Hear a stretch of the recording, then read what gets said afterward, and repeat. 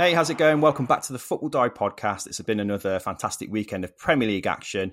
I'm Mike and I'm here with Dave to discuss all of the main headlines from what's been quite a goal-filled weekend, really. Starting with the North London derby, which ended 2-2 between Tottenham and Arsenal. A scintillating game there. We'll be analysing the impact of James Maddison in particular and the role he's been playing in Spurs' revival this season. We'll also be looking at Newcastle's thrilling 8-0 win over Sheffield United, which is a record away victory for them, involving 8 different goal scorers. Dave was there to watch that game. He'll be talking through how they managed to pick Sheffield United apart so seamlessly.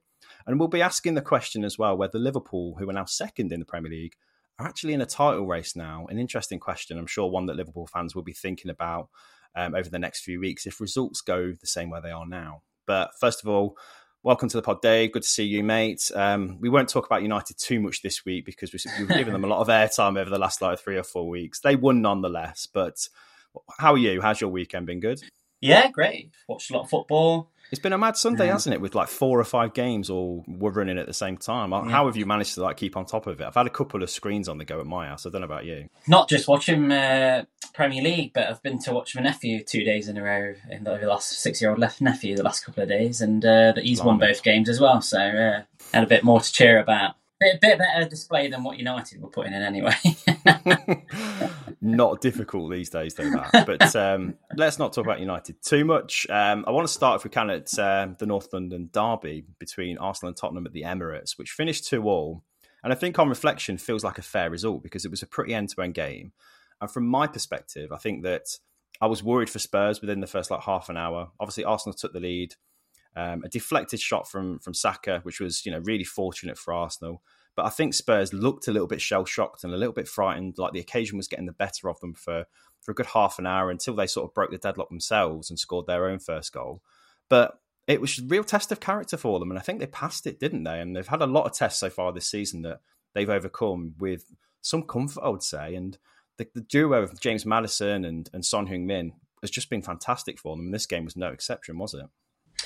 No, and you rightfully mentioned there about obviously how they managed to hold it together with, obviously, we went down 1-0. It was quite an unfortunate goal, really. Romero probably should have, just dangled a leg out, didn't he, and got an unfortunate deflection. But I've been really impressed with just how they've actually navigated their way through this game and how they responded to actually going behind when they did, because the atmosphere was absolutely electric and the Arsenal fans were just, it was an amazing atmosphere. But the whole structure to their team is it's come so far in such a small amount of time. And that's the most impressive thing for me, is that there seems to be such a spirit and a real kind of rapport between these players. And I think James Maddison came out, didn't he, before this game and said it feels like, something special is growing. It might be a bit premature to say that, but if he feels, that way about the whole team with the little amount of time he's spent around it, that clearly they've got something really good going there. And I mean, the game itself, it was you kind of turn back time a little bit to when we did have these really entertaining derbies. Obviously, the Spurs of the last couple of years, they've not been the same team. It's not really been as competitive at all. But this game was just on another level, and I think Gary Neville said on commentary, didn't he? So it was one of his favourite fixtures to watch over the years. But yeah, I mean, the quality of Arsenal's goals weren't probably nowhere near as good. I thought the equalising goal was really well put together. I thought Maddison was outstanding in this game, as he's been all season. Obviously, could be looking for another Player of the Month award at this rate, where he's playing. And thankfully, he didn't get injured because he had that really innocuous fall, didn't he, where he sort of landed straight legs and jarred his knee, which didn't look good at all at the time, but somehow he recovered from that. But the way they put together that first goal, and obviously he turned, didn't he, on the edge of the box, managed to keep the ball in play, and Son, that was a ridiculous finish. I know we mentioned before the game, didn't we, just saying the dynamic that they seem to be building between them. It's magic, yeah, it's great. I mean, I think I said before we recorded as well, they've lost Kane, but Son's kind of stepped into the Kane role. He's the goal-scoring threat. Maddison is the new Son. He's here, there, and everywhere. And like you say, the way he turned for that goal, was it Saka? I think he turned, didn't he, in that corner of the pitch, and got himself into the danger area, played it across goal, and still a lot to do for Son. But like you say, his finish was absolutely fantastic, and 2 goals for Son.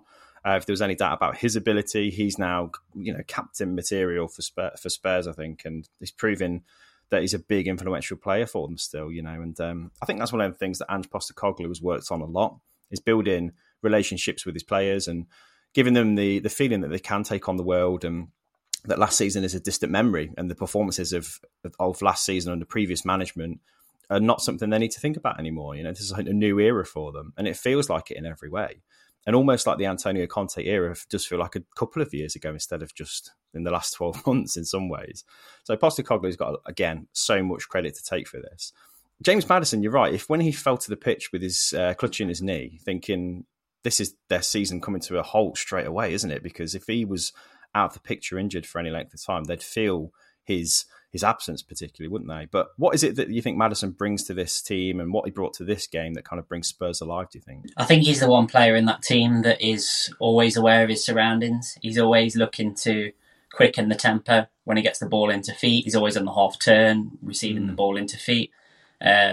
He's always looking for that forward pass to make the pass that makes a difference. In a way, he's very similar, I'd say, in the way he tries to affect games. Is a little bit like Bruno Fernandes, but that he looks to make these passes, that carry a bit of risk to them. But he's just so elegant on the ball, isn't he? And just glides across the pitch. I think, he couldn't have dreamt of a better start to the season, really, the way he started with. And if you think, was it 35 million that he signed for? Yeah, the money's fantastic, and you think some of the money that's been spent on other players for a similar fee and what kind of calibre that's attracted, to get Maddison into the team seamlessly is great business. And Postecoglou was saying in an interview with Gary Lineker, I don't know if you saw it yesterday, but it went out where he was saying how it's almost like he had no fears whatsoever about Maddison fitting into the team. You knew what he was getting. It was literally ready-made for Tottenham. And I think about Tottenham players and players that are sort of made for their system and traditionally how Tottenham play. Maddison feels like a Spurs player, doesn't he? He feels like the kind of creativity they tend to get in positions like that. And he was magnificent again. But 2-2, do you think it was a fair result? I mean, for me, I think it was kind of a bit harsh on Tottenham in the end. I think Arsenal were pretty lucky in some respects. I did worry about the way Spurs were set up with no real width in the attack. They have had 2 holding midfielders, which I get why they were doing that. But Arsenal was such a threat down the flanks, and I think they looked like they were going to be exploited more often than they were, but they held firm. So what did you make of Spurs' setup as well, and how they dealt with the Arsenal threat? I thought Basuma was, again, fantastic in this game. He really is the glue, actually, in that midfield, that he's able to transition the ball from defence into attack. He's not just good at, obviously, his passing, is the way he just carries the ball through midfield. And we've always known he was a big talent at Brighton, and we've echoed that he was a player that, and he could play for any top team in the league. I feel. I think they've actually got a really good acquisition there, and we're really starting to see his sort of presence in the team. I feel he was really important in this game, and he was able to sort of manage the game at times and keep hold of possession for Tottenham when they needed to keep possession. I also feel they've improved a lot in playing out from the back. You mentioned they looked a bit iffy at the start. I think that was mainly down to Udogie, who played a couple of wasn't really aware of his surroundings. He played, I think, Nketiah, was it, who ran for on goal and had a good opportunity. They nearly scored from it, would have made it 2-0. Which, would have been an uphill battle. But I think apart from that, they really grew into the game. And I think it's just testament to Spurs that they were able to respond, so quickly to both of the goals. I think the penalty was a little bit harsh for me. I can see why they gave it, and obviously with VAR, and they're never going to overturn it, because VAR is just an absolute joke at the minute, and that doesn't matter on the decision at the minute. It seems they are pretty much 8-9 times out of 10 just side with the referee.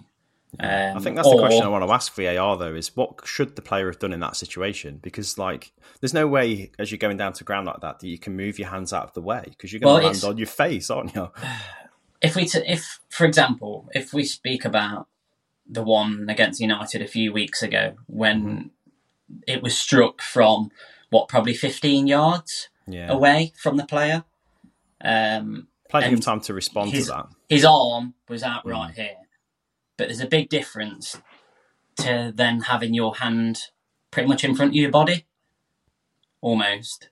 Well, he diverted the path of the ball, didn't he? That's the thing. And that's the thing I think the referee was looking at. But I have no idea at that speed and at that proximity what it's meant to do. It was such a close distance that what are you really meant to do? And I'm not so sure whether it was actually going to hit his body behind his arm anyway. I think his hand was pretty much right in front of his body. Yeah. I just think, I don't really know where we're going with, the rulings, and we've spoken so much about it over the last few weeks, how kind of frustrated we are by it all, and there's not really an understanding behind it for me at the minute. I think it was borderline. I thought it was harsh for me. I wouldn't have given that as a penalty. No, I agreed. When I saw the decision to go and check the initial ruling, I thought to myself, it's going to get given as a penalty. The thing is, it was on the way down as well. It was on the way down to the floor. So he's already unbalanced. It's not like, like I'm saying, his arm's right away from his body. It was, within, it was quite close in, really. Mm-hmm. So I don't really know what he could have done there. No, absolutely nothing, really. So on the back of this result, both teams have got identical records now. They're both still unbeaten, both looking likely to challenge for a top 4 spot at the very least. Obviously, it's early days. We don't know what the title race is going to look like.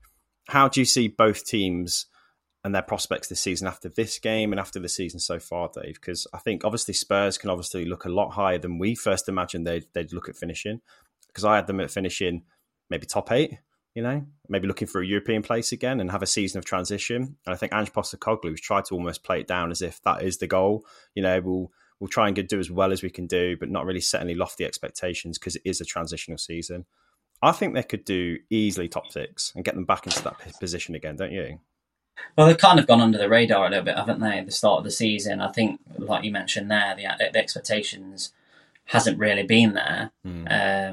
And I think the fans have just been happy to be in a new era, so to speak, and kind of obviously experienced it in this new brand of football that he's brought in, and it's been really enjoyable to watch. So yeah, I think top 6 would be an achievable proposition for them. Arsenal, I think, I know they mentioned in the game, felt like that at times they were running out of ideas, especially towards the end of the game, when you kind of thought, well, they should be really pushing on to get the winner here. Yeah, I thought Nketiah had probably his worst game in an Arsenal shirt, and he's been pretty impactful whenever he's appeared for them lately.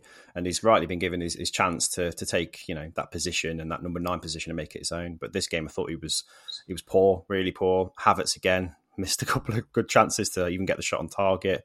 Jorginho obviously came on in place of Rice and gave away the second goal. So there's a few players that had a bit of a nightmare. But what about the goalkeeping position? Because obviously David Raya's come in and he's held down that place now with no fault against Ramsdale. I don't think Ramsdale can look at his previous performances and go, yeah, I deserve to be on the bench. But when you sign 2 quality keepers, that's the kind of debate that you bring up. He had another great game, David Raya, didn't he? So, I mean, how do you see the Arsenal goalkeeping position now? Do you feel for Ramsdale in some ways, or do you think Raya is actually a better fit for their system? I don't think there's a great deal between them, the 2 keepers. I think Raya's probably slightly better shot stopper, and I think that was shown in the stats last year in the Premier League. I think he was top for most stats for goalkeepers. So I don't think he can have any arguments because he's a great keeper. Having said that, Ramsdale's not really done a lot wrong. But it definitely helps to have competition for spaces in the squad, and to have that there, it kind of does help you raise your game, obviously.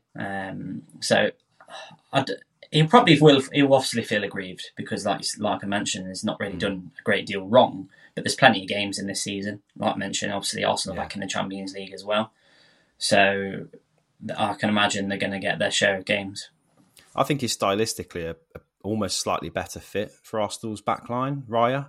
I think his distribution's really good as well. I think when they're on the counter, which they tried to do a lot against Tottenham, he found the right pass with a really good throw more often than not and found his man. And I think down the flanks, that worked really well. So from that point of view, I see why he's more beneficial to the team in some ways. But again, there's not much in it. And yeah, Ramsdale was on the bench, to be fair, looking pretty gracious about the way it was going. The cameras were concentrating on him a couple of times, especially after Ryan made a really great save one time.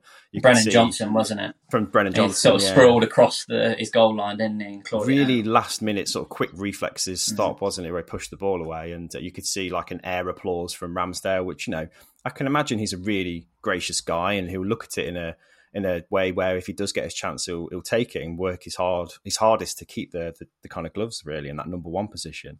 But yeah, you'd have to feel aggrieved really. But I suppose competition's good. In the goalkeeper position, there's been a kind of a mixed opinion really as to whether having two very good top class goalkeepers is a positive thing or not. But we'll wait and see what effect that has on either of them really. But for now, it seems like Raya's got the gloves and he's keeping them. So fair play to him. But moving on, Dave, the next game, I'll have to kind of be honest, I've not seen much of it because a quick kind of bit of context for anyone listening, we have got a Sunday recording this time, Sunday evening. We've waited for the games to finish, recorded straight after, and we've just let the Newcastle game finish against Sheffield United, and it finished 8-0. I've not seen any of the highlights even yet, but you watched the game live, didn't you? It's an outstanding result on paper, first of all, especially when you look at the fact that 8 different players scored each of the goals, which has to be some kind of record, surely. But 8-0 for Newcastle is a record away victory. Sheffield United, I'm guessing, were absolutely abysmal. Was it as one-sided as it appeared? Did Sheffield United ever look like getting into it? And there can't be any question now, can there, that Newcastle have got any kind of hangover from Champions League football, surely? No, I think if you watch the first 20-25 minutes of this game, you wouldn't have ever imagined it to have, turned out the way it has. I think for the first 20-25 minutes, I thought Sheffield United made a good account of themselves. They created a couple of opportunities. Luke Thomas had a couple of really good chances at the back post, which failed to convert. But it all really their downfall came about after the first goal.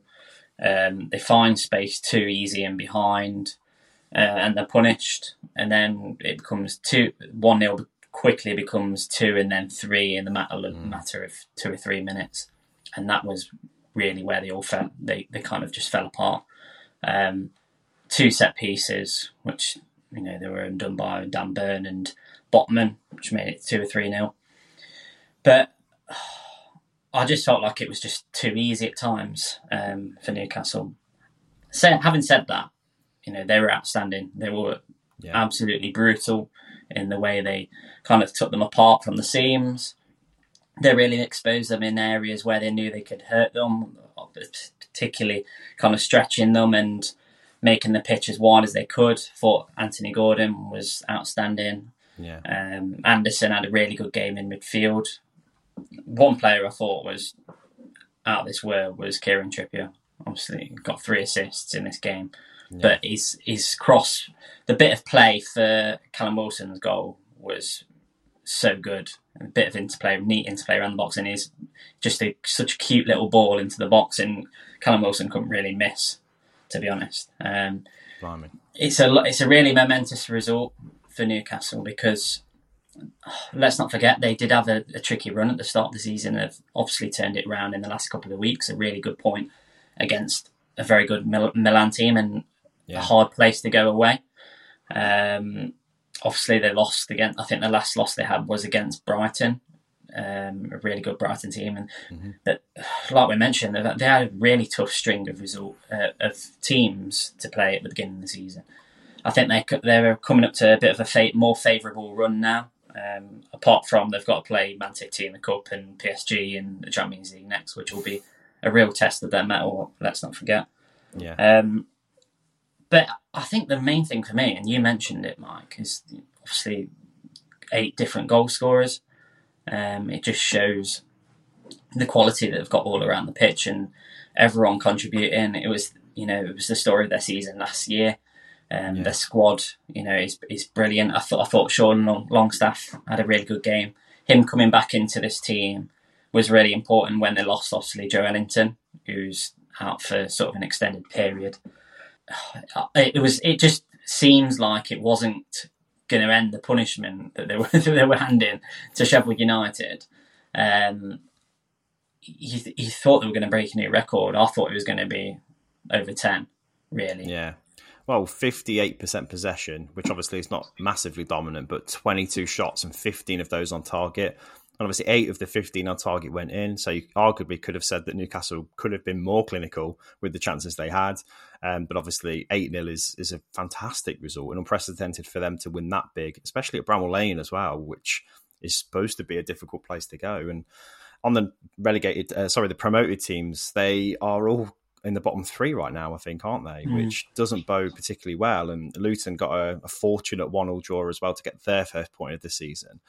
Sheffield United, are they doomed? I mean, is this a flavour of things to come? Can you see any sign of them looking like a difficult to beat unit or even scoring any goals? Because they look pretty poor so far, don't they? I thought there were a few positives at the beginning of the game. I thought McAtee looked really bright. I think he really looks like the most likely player to make something happen for them. He had obviously a good season with him on loan last season in the Championship. Obviously Hamer as well, who's obviously a really good talent. He didn't really show it in this game. It does look like it's kind of falling apart a little bit for Paul Heckingbottom. There's been murmurs, I think, around that they're looking potentially to make a managerial change, which obviously can't be great for harmony around the squad. And yeah, I've heard Chris Wilder's favourite to come back in as well. Yeah, if you're hearing about that as a player, I think you kind of wonder, sort of, not necessarily obviously about the manager, but you think about your spot in the squad as well. You've won your spot in the team under this manager, and then there's obviously not really clarity over what's going to happen there. So then you're thinking, well, yeah, it's the uncertainty you can't be doing within a relegation fight, isn't it? And I guess there's a question to be asked that if this run continues into sort of December, that's when teams traditionally look to make that cut, don't they, and get somebody new in. And there was a couple of teams did it last season quite early. Obviously, Aston Villa being the notable one, they made the change early, and different set of players, clearly, different squad entirely, but it makes a difference sometimes to do it early. So I wouldn't be surprised if each of the promoted teams made a change before Christmas. I don't think I'd be too shocked. I said it was I don't want to obviously discredit Newcastle, but I think there's a stat that actually is quite damning, and Sheffield United only made 7 tackles all game. Wow, that's poor, isn't it? Chasing the tails, though. That was kind of how easy it was. The Miguel Almiron goal was a joke. He just runs through the centre of the pitch and just buries it in the bottom corner. It was just so easy for him. That's not to say that Miguel Almiron is not one of the quickest players in the league, but there was a huge gap straight down the left centre side of the pitch, and he just walks it straight through and just buries it in the bottom corner. It was embarrassing to watch at times, and you actually, I actually said to my partner, I actually feel a bit for him, to be honest. The fans go into this game, and let's not forget Sheffield United were at home. It wasn't an away fixture for them. Yeah, so the stadium was half empty come the full-time whistle as well, which you never want to see. Yeah, it's a shocking result, isn't it? Back on Newcastle, if we can, though, Dave, because I don't know how I expected Newcastle to perform this season, because it's an unknown territory for them. Fans have never seen them have elite European competition, for 20 plus years anyway. So are they a top 4 team? Are they a top 6 team? Where are they? I predict them to finish outside the top 6 and just look for European places, because the competition in that area of the Premier League is really tight, and it still is. You've got obviously Brighton in 3rd, Tottenham in 4th, Liverpool in 2nd. Everything seems different this season, with the exception of Man City being top. So what is Newcastle's level, and which players do you reckon will be pivotal for them succeeding if they are to kind of push on and still continue to perform well in the Premier League this season? I actually think, there's a couple of players that have actually come to prominence. Obviously, the likes of Anderson, and I think Anthony Gordon looks really good this season. He's coming on really strong. I think a lot of people questioned when they brought him in, obviously his attitude at Everton towards the end, but he's actually proved a lot of people wrong. He had a really good under-21s tournament in the summer, and he's kind of really pushed on from there. I feel like they're adding to their squad. I think their squad's a lot stronger this year. Let's not forget, obviously, they got Sandro Tonali, who didn't play in this game, came off the bench. Livramento, another really good buy for them. Lewis Hall also came on, I think, made his first appearance. So they've got a much bigger squad. It's just about how Eddie Howe's going to manage it and manage all of those players, because he's actually now got this luxury where he's actually got players to turn to on the bench more so this time around. Alexander Isak didn't start this game. So he's got a luxury of talent there to use at his disposal. It's going to be just interesting to see how he kind of rotates and manages his squad in all these different competitions. Obviously now being in Europe as well, he'll definitely have his eyes set. The club will have their eyes set on getting through this group. Let's not forget they're in a very difficult group in the Champions League. If they get through that, it'll be a massive achievement for them. So that point against Milan was a really important point for them.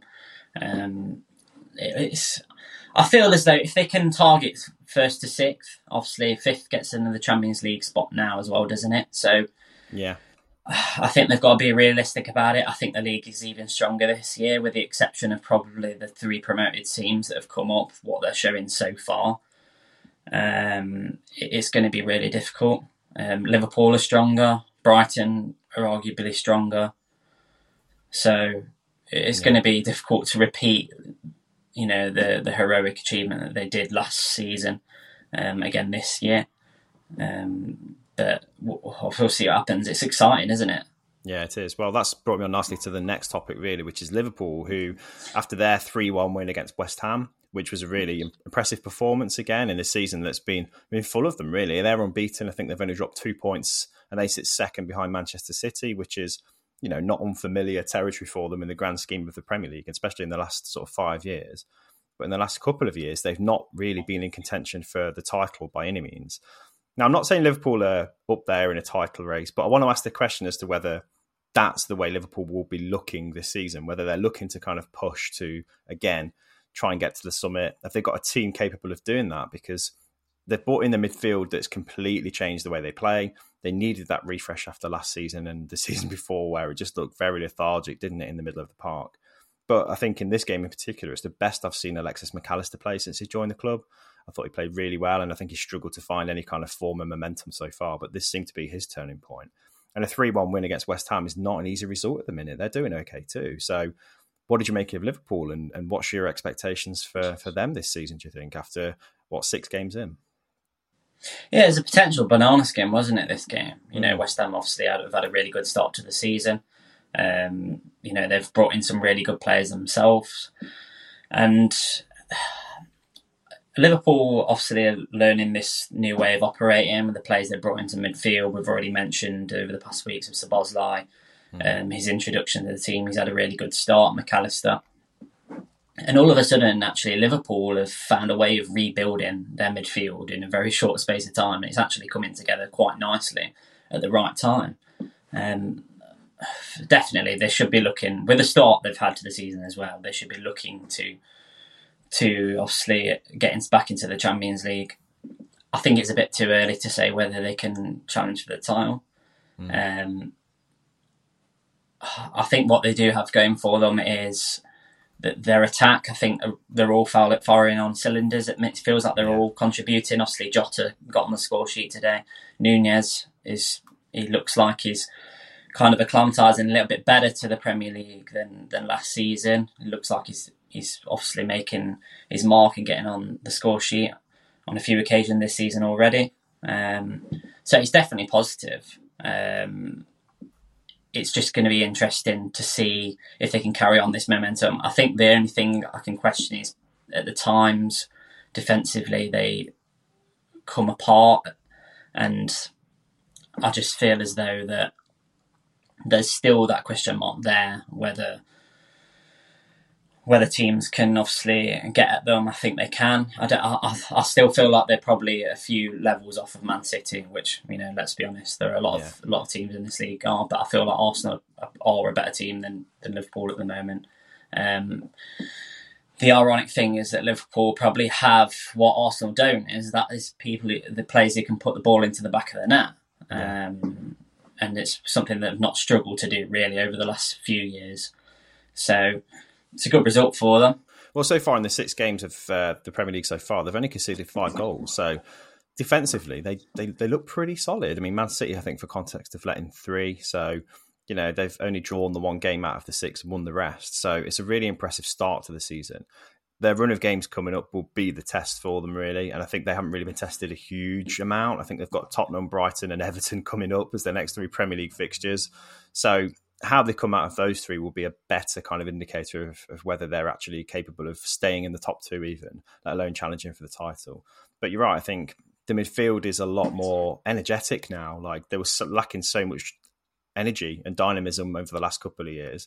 But Szoboszlai is just really tricky player, isn't he? And I think this is the best game I've seen Diogo Jota play for a while as well. He looks like a real threat. And we say their midfield has been transformed, but their forward line as well, with Núñez now looking like the player we thought he might be. Salah's still producing the same kind of goals that he used to at his peak.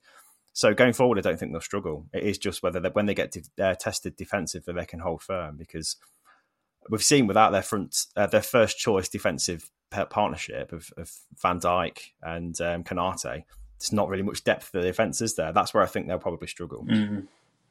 Yeah, obviously we saw that in the game against Newcastle, obviously with Van Dijk red card. They're only kind of a centre-back away from kind of being a little bit exposed in that area, really. So it's going to be important for them to stay fit, especially the centre-backs. I think it's really strange, isn't it? How we mentioned about Liverpool really being thin around the midfield area is arguably probably one of the better areas on the pitch now. And they've recruited really smartly actually over the summer. I know they got a lot of stick for pursuing Jude Bellingham for such a long time, it felt like, but in actual fact it's probably worked out better that they've managed to get McAllister and Szoboszlai and it's gonna be an interesting few weeks to see if they can obviously improve on this start. And like you mentioned, they've got some tricky fixtures, so if they can navigate their way through that, and there's no reason why they can't look ahead and just look on to bigger things, obviously potentially mount a title challenge. I reckon that they'll probably look at the Europa League as a real distraction now and probably start resting players for that, because they can. And I think they'll probably try and prioritise the Premier League and getting back to where they feel they'll probably belong, which is, challenging for the title. And anything that jeopardises that, I think Jurgen Klopp will just kind of put it on the back burner. The Carabao Cup's coming up as well, isn't it? So that, and I think the Europa League might take a back seat for them. But we'll see what their squad can do and how much they can handle. But yeah, the race at the top of the Premier League is really interesting. At the minute, we've got obviously Man City with the 100% record, followed by Liverpool, then Brighton, then Tottenham in the top 4, Arsenal, Villa and West Ham from down to 7th place. And below that, you've got Newcastle and Manchester United. So, there were a few teams up there that you could see challenging for a top 4 last season. There's a few teams up there that made up the top 10 last season. What about Chelsea? Yeah, well, I'll have to scroll down the table to see where Chelsea are because they're sitting in 14th at the minute. And we talk about United being a crisis club, but can only have a joke about it because United won this week. Otherwise, I wouldn't have mentioned it. Well, they're quick to dish out some stick on Twitter, or X rather, as it's called now. Yeah. But they're not doing great at all, Chelsea, are they? But we're not going to talk about those today. I will dwell on Manchester United a little bit, Dave, because obviously United were playing away at Burnley, which was a tricky game because Burnley had changed their style completely from the last time we played against them in the Premier League. They did all right. They pressed United and they countered really well. But the deadlock was broken by a really sublime Bruno Fernandes goal, and assisted by Johnny Evans, weirdly, who had an okay game. I've been critical of his signing because it represented a real step down in quality and ambition for the club. But he played well. I think he looked really happy to be given his sort of almost second debut, if you like. It was his first full start since becoming a Man United player again. And he looked really thrilled. But the finish by Bruno Fernandes, Dave, he's the one constant with United, isn't he, that we can rely on. He has his moments where he becomes really frustrated. He gets really annoyed with his teammates, and I can kind of get why. But that finish on the volley to settle the game, literally a game changer, that guy, isn't he? Do you know what? It's crazy to think. I think this is his 5th season at United. It's not crazy. It feels like he's been there forever. He's the heartbeat. In ways it does, but it's also such a shame that he's probably been at the club in, it's one of its worst periods. Yeah. In the last 10 years, there's obviously been some drama at that time, but the goal itself, it was absolutely ridiculous technique, wasn't it? The way he just connected with it.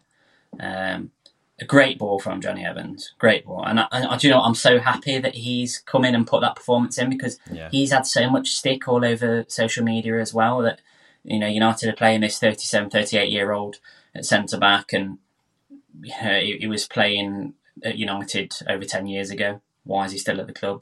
I just think I'm just so happy that he's come in and put that performance in, actually just shut a few people up. Yeah. I thought that pass was out of this world. But it couldn't have fallen any perfectly. But Bruno made it look so easy, didn't he? Just the way he connected, and his body shape when he struck the ball, and the placement couldn't have been any better. It's not just the flight of the ball he had to read. He had to also deal with an angle. And obviously he's facing James Trafford, who's a really good shot stopper, but he put it in the place that Trafford couldn't get anywhere near. So for technique, you could watch on the slow motion his eyes following the ball at every move towards him. And the finish was fantastic. I think because he struck it first time as well, he didn't really give the keeper any time to react. It was, drilled hard and low, and, you've got a fraction of a second, really, to kind of get down to it. It's kind of got to be a premeditated save, really, I think, if he's got any chance of saving that. It's one of the goals of the season. It's going to be one of the goals of the season at the end of the season. It'll be in as a contender. It was that good. And one other topic I just want to look at is Harry Kane, Dave. He's taken to the Bundesliga so well, hasn't he? And his goal-scoring record has been phenomenal. He's scored in every game. And in this weekend's game against Bochum, where they won 7-0, he helped himself to a hat-trick and 2 assists. And you can question the quality of the opposition, but the quality of the finishing was brilliant. He's right at home in the Bundesliga, Kane, isn't he? He's fully taken on that role that they've lacked, obviously, since the departure of Lewandowski, and they've kind of been in limbo a little bit by him, haven't they? When obviously they've struggled to replace him, and finally they've got their man, and he's been absolutely on fire this season. It's going to be interesting to see what his final numbers are in the league. To be honest, come the end of the year, you think it could be Haaland territory? The seamlessness that he's taken to the Bundesliga has really surprised me, but at the same time, I'm not surprised, because he's at the peak of his career at the minute. He's 30 now, and he knows how good he is. And I think you can see that confidence on the pitch. He doesn't feel like he's out of place at all. I think he looks around the dressing room and thinks, I'm with players that are at my quality and my caliber now.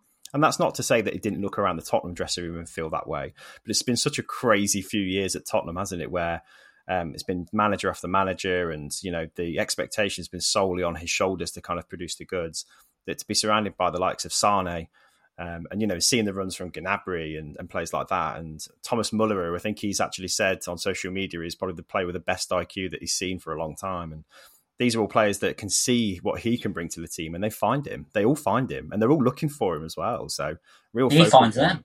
He finds them. Yeah, he's the same kind of backs to goal number 10 sometimes that he needs to be as well. Fascinating. That's the enjoyment you get, though. Is can you imagine as an inside forward or a winger having that kind of player to link up with, and knowing that you're going to kind of bear the fruits from it as well, and it's only going to help your goals tally, which it has this season already. We've seen it. Yeah.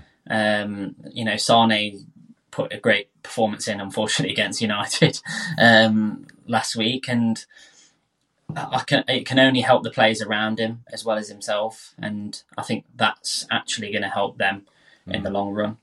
In the Bundesliga, interestingly, he's not top scorer. It's he's got 7 goals so far, but the top scorer is Guirassy for Stuttgart with 10, which is mental. I think he's one to watch for a move.